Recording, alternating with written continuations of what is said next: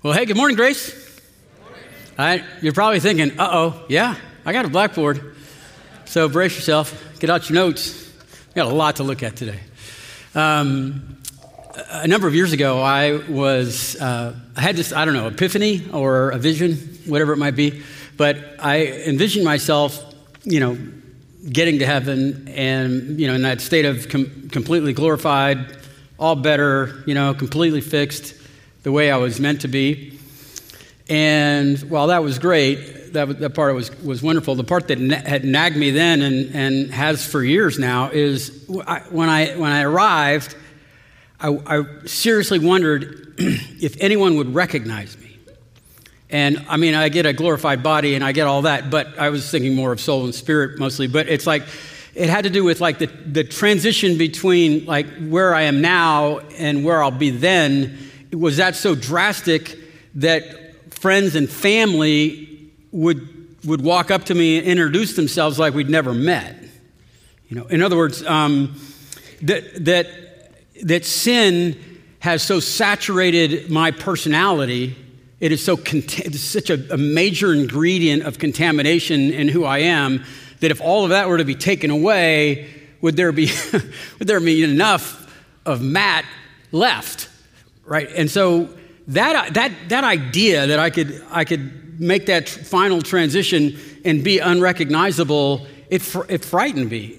And like shamed me. I was like, then I thought, I have a new ambition, and my new ambition is to have just a mild, subtle, movement from this life to the next, trying to become like Christ. And it's like, well, that's what the Bible says. It's always said that we glorify God by becoming like Christ in all of life. And the closer we become like Christ in all of life, where we're meant to be, the easier that transition is. But my epiphany, my vision, whatever it is, whatever I had was like it made it super concrete for me.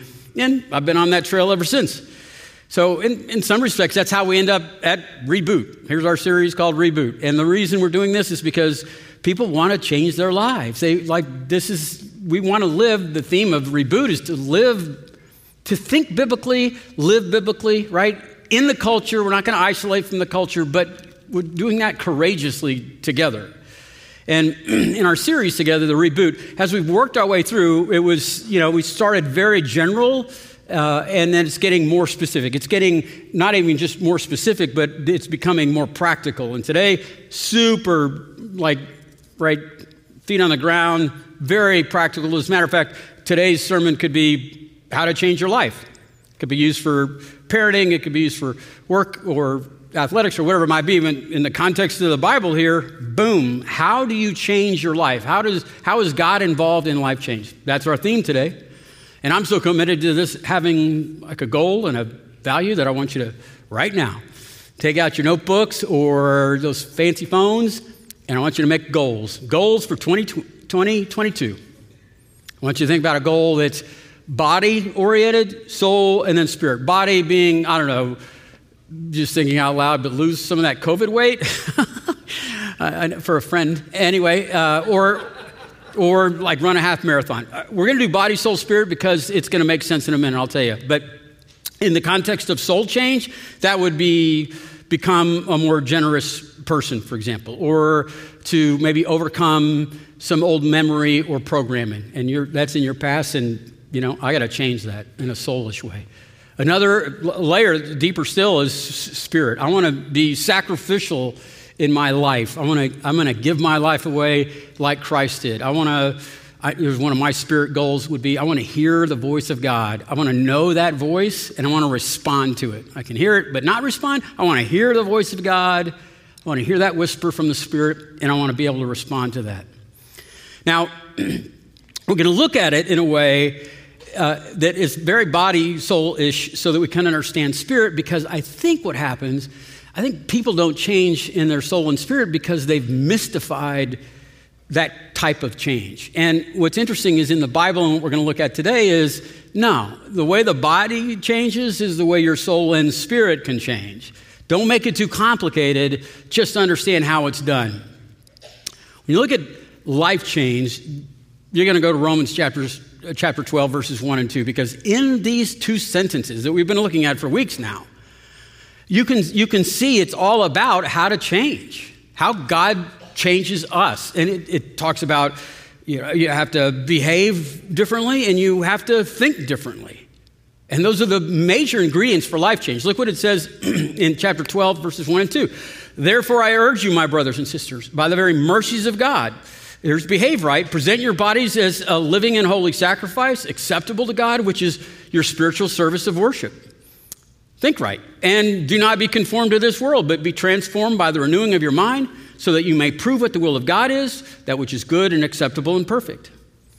Now, what I want you to see, I'm going to start writing now, but I want you to see is there's like 3 layers of life change. And the outside layer, is, you could call these goals. It's kind of what you get. It's setting some kind of goal and making that happen. And that's one way to change in some respects. And another one, getting closer inside, would be what's sometimes called systems or discipline, sometimes routines.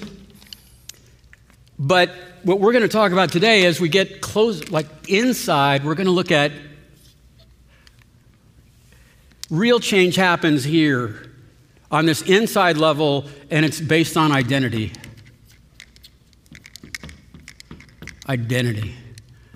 And you can see that goal setting is not bad, but it doesn't cause life change. If you want to, lift 100 pounds and you keep working towards lifting 100 pounds, and when you hit 100 pounds, then you're done.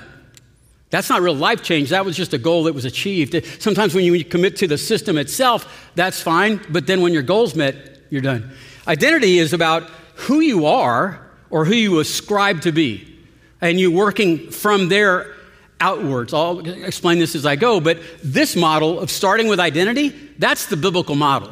That's how God works. He's going to define who you are, and then this is like the nature of Bible change. God declares who we are, and then we spend the rest of our lives convincing ourselves that God is truthful in what he's declared. This is the way God has planned for us to change, is starting at the beginning and working its way out, our identity. So let's just start there. In the context of identity, in the passage themselves, Romans 12, 1 and 2, it says, how does it start? It says, therefore, by the mercies of God, my brothers and sisters. And the whole point of the therefore means everything that preceded it, I would say particularly what's found in Romans 3 through 8. In Romans chapters 3 through 8, you could go through those and find several passages that are absolutely positively declaring who you are according to God's point of view. Doesn't matter what you believe, doesn't matter what other people believe. Here's what God has said to be true. He said this to be true. Romans 5 verse 1. Therefore, since you have now been justified by faith, you are at peace with God through Christ Jesus our Lord. I'm at peace with God. Romans 8:1 says, therefore there is no condemnation for those who are in Christ Jesus. That's me. I'm at peace and there's no condemnation towards me. That's my identity here. Right? And then Romans 8, a little bit further along, he said, God did not give you a spirit, what does he say? A spirit of slavery that brings you to fear. No. He gave you a spirit of adoption that has sons and daughters cry out to God, Abba, Daddy. The most intimate word to describe the creator of the universe is found in Romans 18, I think it's verse 15. Yeah, we're adopted and our spirit cries out to call him Daddy. Daddy. That's true. That's the way it is. That's what God says. Boom. Now, convince yourself of that. How do you do that? Well, you start here, thinking. You got to think right. As a matter of fact, what does it say in 12:2? Do not be conformed to this world. Don't think wrong, think right, but be transformed by the renewing of your mind. He's trying to get us to renew our mind based on our identity. And so the idea here is that these This is supposed to validate and reinforce what's already true. We're supposed to be thinking like we're already being declared to be. We are. So like here's a passage that's perfect for this. 2 Corinthians chapter 10, verse 5. Listen to how it's thinking oriented. We demolish arguments and every pretension that sets itself up against the knowledge of God, and we take captive every thought to make it obedient to Christ. We're taking thoughts and making them obedient to what we already know. We're taking thoughts captive. We're sitting these values down, these recordings in our head, and these sorts of things, and we're saying, look, you've been nagging me for 27 years. I'm living my life around something that's not true here, and I'm sick of it. And I'm taking that captive in, and we're like, what was the other word? We're demolishing arguments that are contrary to what the Word of God says. There's another great passage in Ephesians 4. Here's one. Listen to the thinking. We're no longer infants, right? We're not kids anymore, getting tossed around by the waves or blown here and there by the winds of teaching, of cunning and crafty men deceitfully scheming. No. Instead, we speak truth and love and are now in all things we grow up in him who is the head, which is Christ. We're just going to keep growing up in the way we think about the Christ who's the head of us, that's made us this way, that has declared us this way. First bit of application, I meant homework. In first bit of application or homework, I want you to read through Romans chapters 8 through 3, and 3 through 8. There's dyslexia. And write down words that are declarative in who you are in Christ. And what I'd like for you to seriously consider doing, it's a great habit, and that is like inject your name. You know, it says, therefore you're justified. Now that we're justified with Christ Jesus, we're at peace with God. It's like Matt is now justified through Christ in faith. And now Matt has peace with God. There's something about personalizing that. Go through 3 through 8, find 5 of those sentences that absolutely tell you who you are that's true in your identity. Write your name into those and memorize and meditate on them. Put them on the back of some old business card and just carry them around with you everywhere you go. And you're going to meditate, you're going to learn how to think what's true about your identity. You're supposed to like marinate those words into your brain. That's thinking right. Then what else does the passage say? Romans 12, verse 1, it says behave right. Behave right. It says, what does it say? Therefore, I urge you, my brothers and sisters, by the mercies of God, to present your bodies as living and holy sacrifices, acceptable and pleasing to him. So, and what we learned about what does it mean to be a living sacrifice? A few weeks ago, we're turning up that Bible, we were finding that a living sacrifice means lordship. Simple word, it means you do whatever the Bible says. Whether you like it or not, whether it's comfortable or not, you follow what it says because it's authoritative in your life. But look what it says. Let your bodies be a living and holy sacrifice. So the point is that God's saying in that passage, he's saying, your bodies are part of this process. What you do with your body, how you behave is supposed to be reinforcing, right here, what is true in your identity. And when we start behaving like who we are, we start like practicing that in our regular lives. This model of thinking right in our identity and behaving right in our identities is classic to almost all of the epistles. So most of the epistles have some kind of outline that goes, generally speaking, at the beginning it's truths about the nature of God, and then some kind of truths about our identity in Christ and how God relates to us. And then there's a list of a bunch of to-dos and don'ts. Now, what I find interesting is so many Christians run to the list of do's and don'ts. They'll go over here to the goals, right? And they set the goals based on do's and don'ts, but it's not based, and this is no way for life change. It doesn't work. It gets you a few successes in a row. Look at you checking your boxes, but it's not changing an identity. It's not based on something that's intrinsic, working its way outside. And this is how God changes us. He does it through both.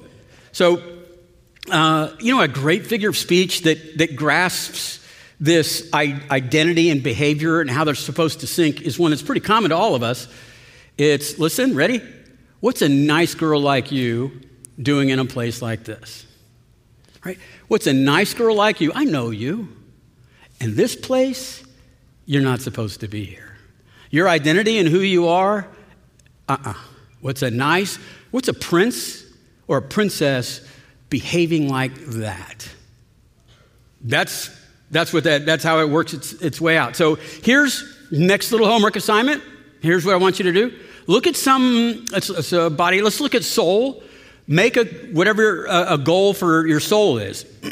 Excuse me. I mentioned generosity. I think some of that has to do with, I just saw a TED Talk, and it was like as secular as the day is long. But it was just, this lecturer was just saying, generosity is one of the single greatest attributes to display a healthy soul. It's on givers and takers and how givers are healthier and happier. So you say, I'm going to be a generous person. This is soulish. I'm going to be a generous person. And so I'm going to set a behavior that means you have to do something. And do something, the disciplines of doing something would be getting out of budget. Learning how to spend less and give more. And I would say a goal, you want these achievable, easy wins, give 1% more than when you're normally giving. Give 1% more over the next, 6 months, something like that. And here's why you don't want to start here with set a goal of giving 1%, because once you do, you're done. A generous person hits 1% and says, well, wait a minute, I'm a generous person. Now I'm going to give 1% more on top of that. A generous person just keeps on giving. They're negotiating not how much they get to give, it's like how little they get to keep. That's what so if goal-centered gets you in and out, but it doesn't change your life. Believing that you're a generous person and behaving like you're a generous person, you start becoming and thinking like a generous person. That's how that works. It's beautiful. It's genius. So let me just review. The way you have real life change is starting with identity, who you are or who you want to be, and then thinking that way and behaving that way. Take a little step back and look. Anybody with some counseling background? Does this look familiar? Because this model right here is one of the most popular models in psychology today because it's so effective. It's called the cognitive behavioral therapy. Cognitive behavioral therapy, I'm thinking right. Cognitive behavior, I'm doing right. And it's based on an identity. Cognitive behavioral therapy, it's been around 75 years. I'm not promoting that. What I am promoting is a 2,000-year-old life change model that looks like cognitive behavioral therapy. Just took them a long time to figure it out.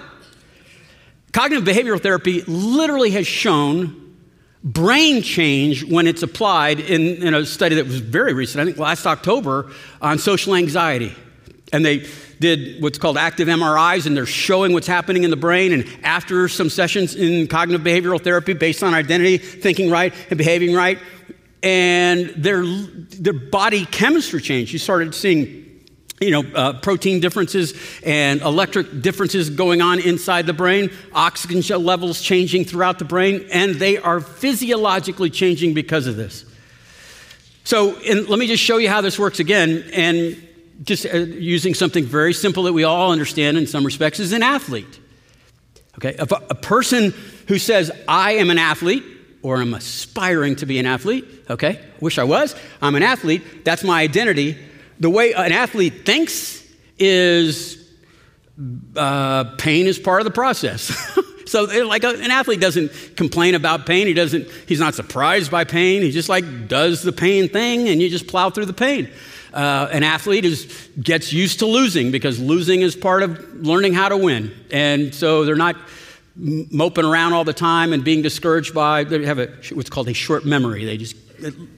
Being an athlete is learning how to get back up. There's some attributes of how to think like an athlete. You know how athletes behave? Are they going to work out tomorrow? And they're thinking about it. No, they're not thinking about it. They're athletes. They do it. They made decisions ahead of time, and then they took their own freedom away. So they don't wake up in the morning and wonder if they're going to work out. I'm an athlete. I'm working out tomorrow because that's what I do. An athlete goes to the grocery store, and all those middle aisles? Those are for non-athletes, okay? That's where non-athletes go. athletes just stay on the outside, fresh stuff, They look down those aisles and go, yeah, non-athlete. They find themselves in one of those middle aisles staring at a box of Oreos and they're going, what's an athlete like you doing on this aisle? Come on, man. It's diet and exercise. Come on. Now, so I would just want you to see how that works in physical. I'm an athlete, so I'm going to think like it and behave like it. So it is true for your soul, your personality, and those sorts of things, and your spirit. This is how they change and they grow too. Watch the magic here, though. I want you to see something. This has a compounding effect. If you think right based on your identity, it's going to help you behave right. And if you behave right, it will reinforce the way you're thinking. So I don't think I want to work out tomorrow, so I'm just going to pretend and behave. I'm going to fake it till I make it. And halfway through that workout, I'm starting to think it was a good idea that I'm working out, because that's what athletes do. Sometimes I think I'm an athlete and I just got to I'm going to think this, and so I'm going to think my way into behaving. And it just keeps getting better and better. See how it compounds. That's why only a 1% change can make a lifetime of difference. 1%. That's why I'm saying it's achievable goals, simple wins. Here's the problem. See it? How it works? See the power of the synergy? It cuts both ways. It can also go this way.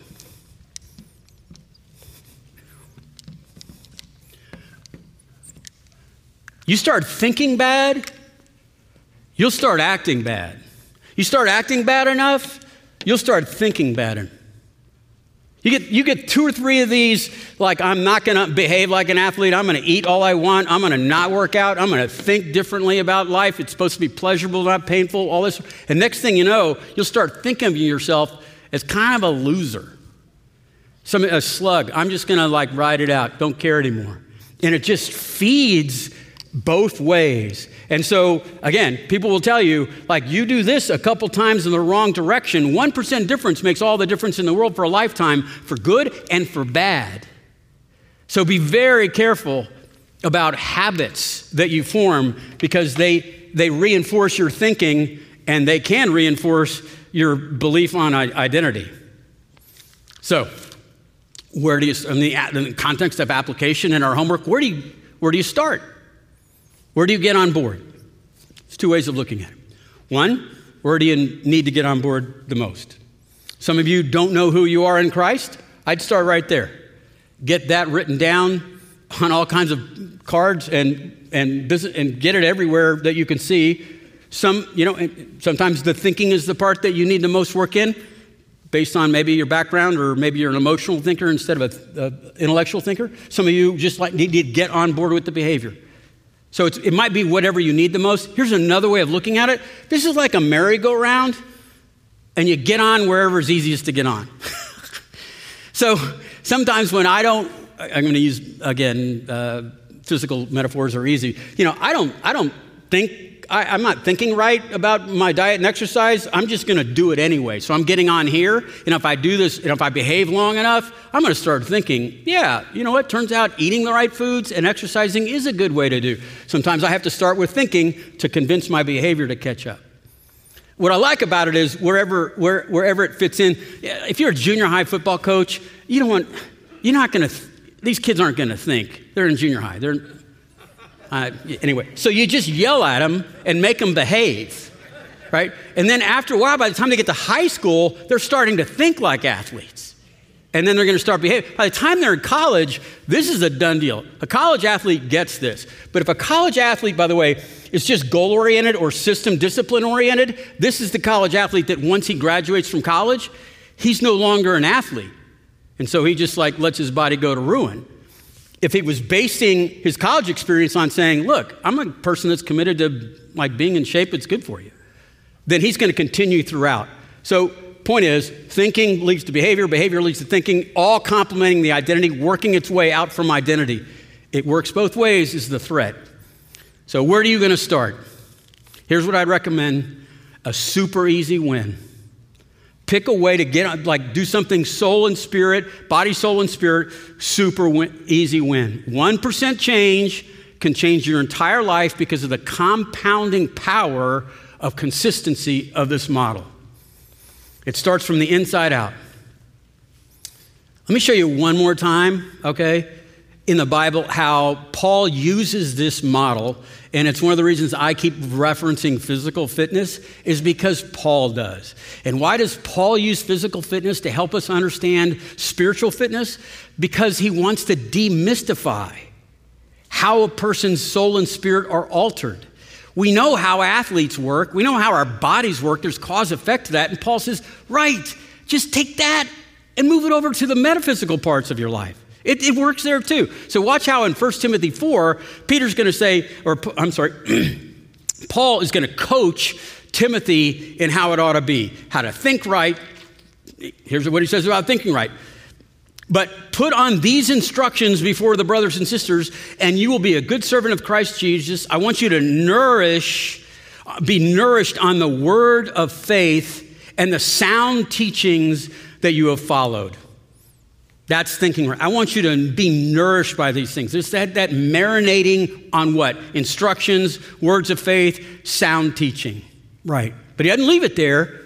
He brings it to behavior. I want you to behave like who you are. And so he goes on and says, train yourselves in godliness. For while physical training, see how he's saying, like, this is simple, you know this.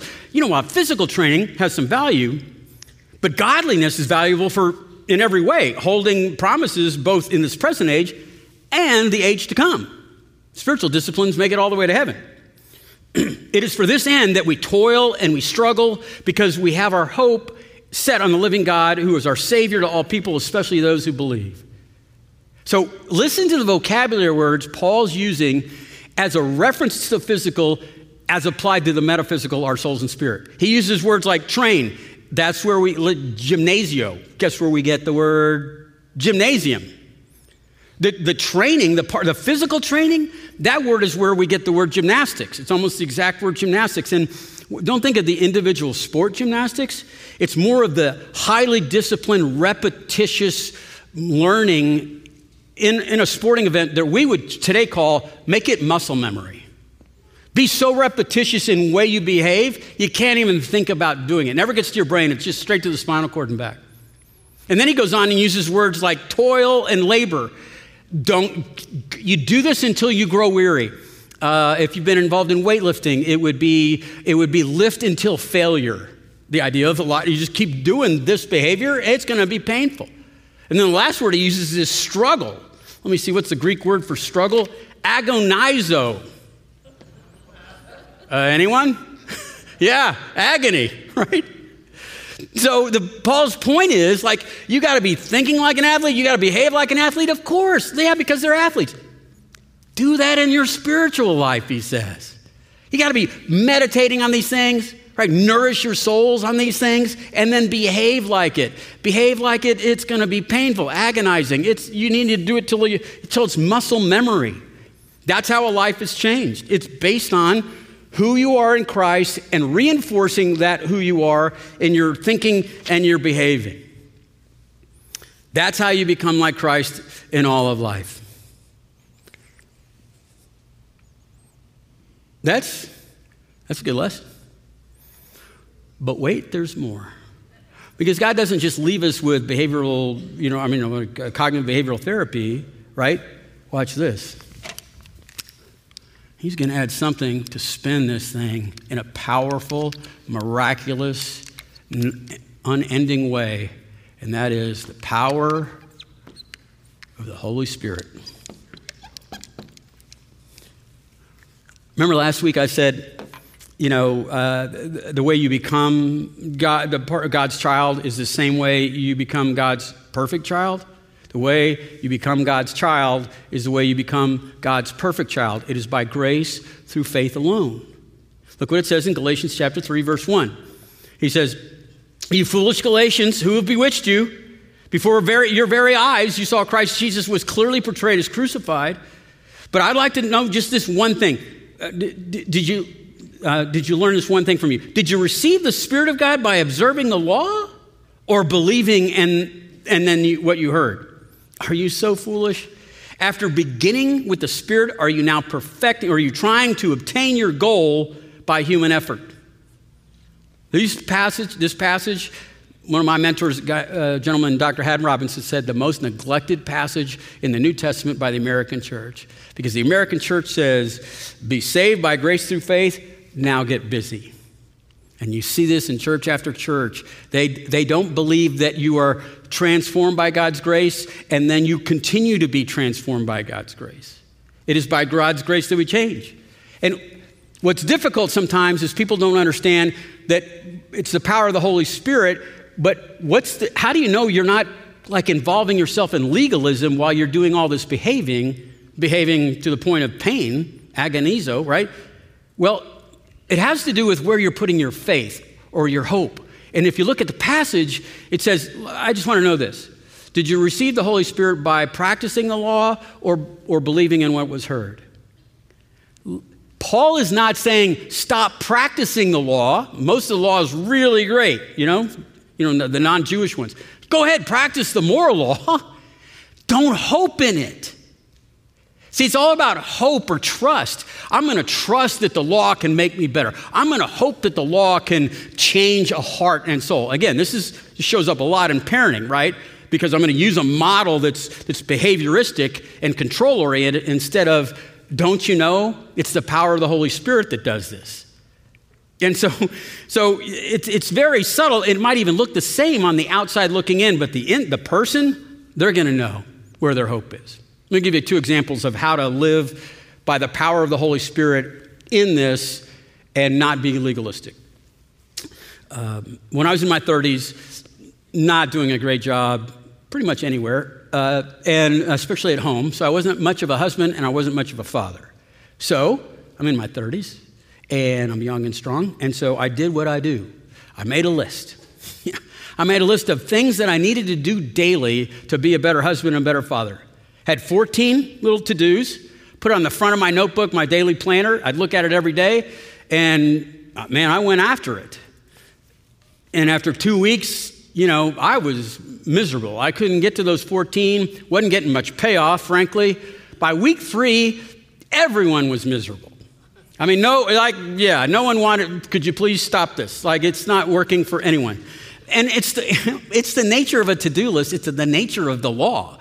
It's not made to tell you what you're doing right. It's made to tell you all the ways you're failing. And so, after week 3, I'm crushed. And I said this prayer.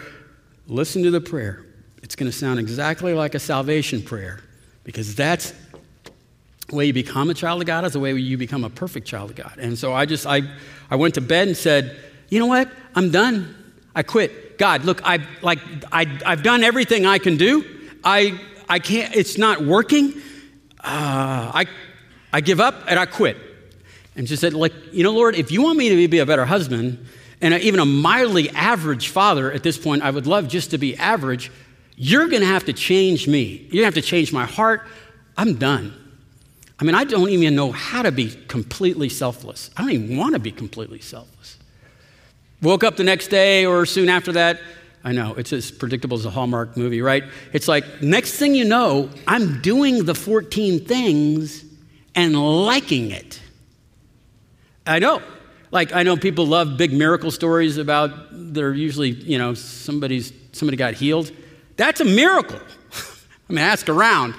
In my life, he changed my soul because I gave up on I'm trying to perfect my being a husband or a father. I gave up trying to perfect that by the flesh. I was a foolish Galatian, and I was trying to now I said a salvation prayer about my sanctification, and I started getting in on the loop in a way that magnified my identity, and I was thinking right, and then I started behaving right.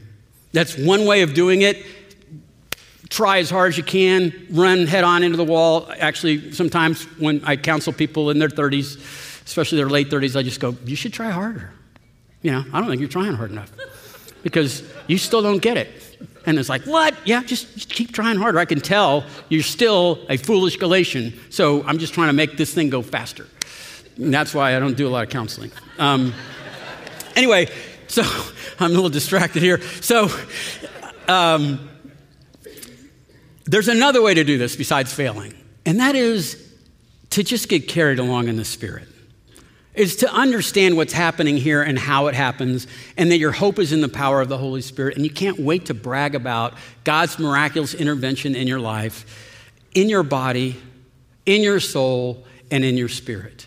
And so you just have this genuine humility that's floating through you, and there's this constant sense of tranquility because you're at peace. You know who you are. You're doing what you can to think right and behave right, but your hope is in the power of God's Holy Spirit working in your life. I mean, you're just constantly being reminded that you're so sinful, like I'm so sinful that God, Jesus Christ had to die for me. And I'm so loved that he would be willing to do that. He would be glad to die for me. That is a form of worship that gets this spinning in the right direction, and the glory goes to God. How do you know if you're being legalistic or actually being part of God's plan in all of this? Here's a couple ways: winning and losing. Let's say you're a highly disciplined person, good for you. I've heard those things are true.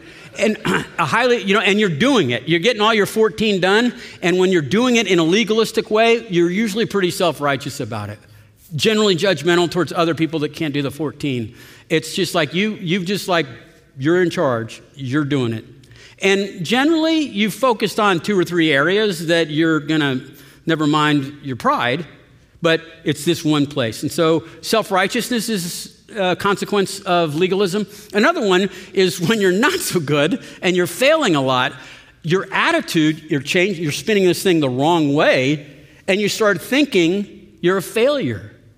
You bring shame into your relationship with God and a sense of sorrow and grief because you're not getting it done and you're not thinking right and you're certainly not behaving. And so you can't believe that what's true about what God's saying about you.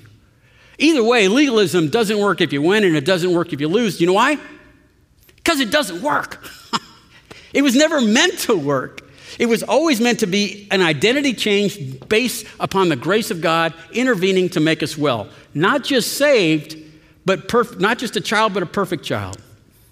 All right, we're done. Here it is. Here's your homework. Body, soul, spirit. Easy wins. Easy wins 2022, body, soul, spirit. Write something down. Let the body part be an instructor to how soul and spirit things work. And see if, where you get involved with the identity, how you think, how you behave, or how you behave and how you think, always waiting for the Spirit of God to give you that power. Let me give you, in closing, a final really great story. It's just a week old. I'm so proud of Melinda because this is like she's taking every thought captive. And so what was happening in her life very recently was she just felt like she wasn't keeping up. She wasn't measuring up to who she ought to be and what she ought to be doing.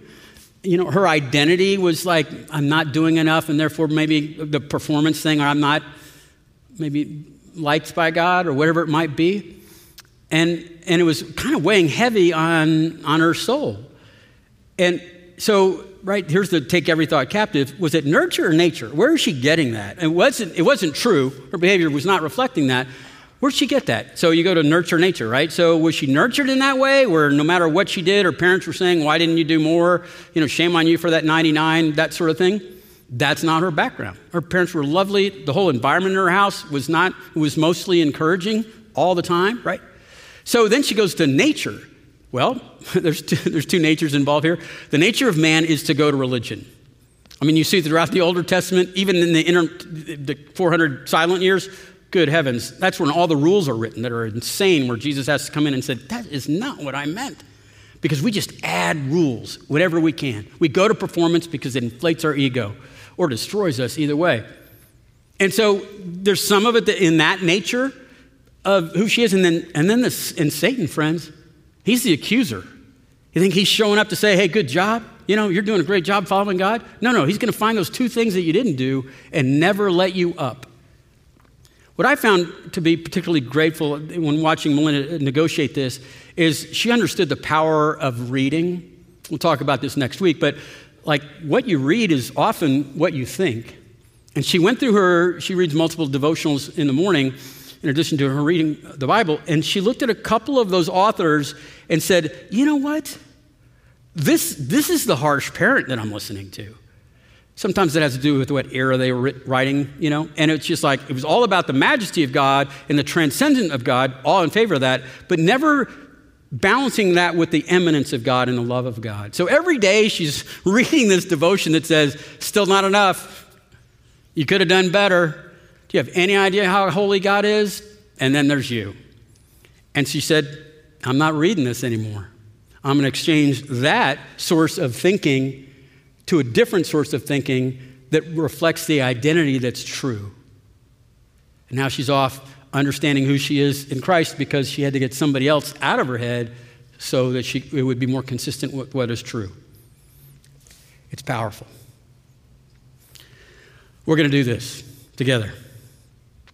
We're going to learn who our identity is, and we're going to behave like that and think like that, and that's going to keep spinning. If we become a church like that, we'll be a church that changes people's lives because we've gotten on board with the model that God has.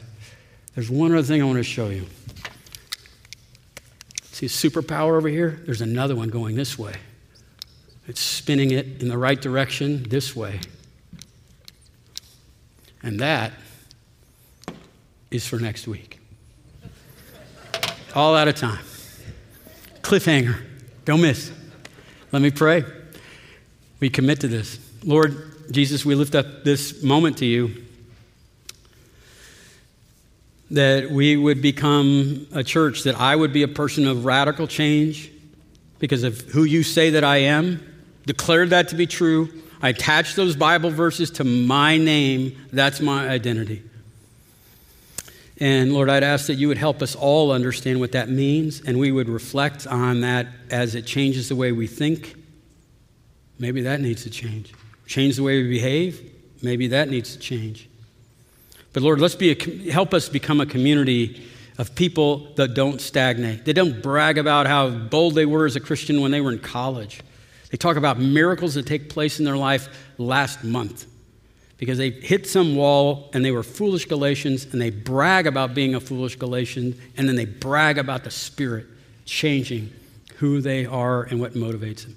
Lord, make us a church like that. There's the light on the hill. That's what people are looking for. And so, God, would your Spirit overwhelm this church so we would be that? If no one watches, no one hears, it still glorifies you. And we do this. We become like Christ in all of life for your glory. We pray this in Jesus' name. Amen.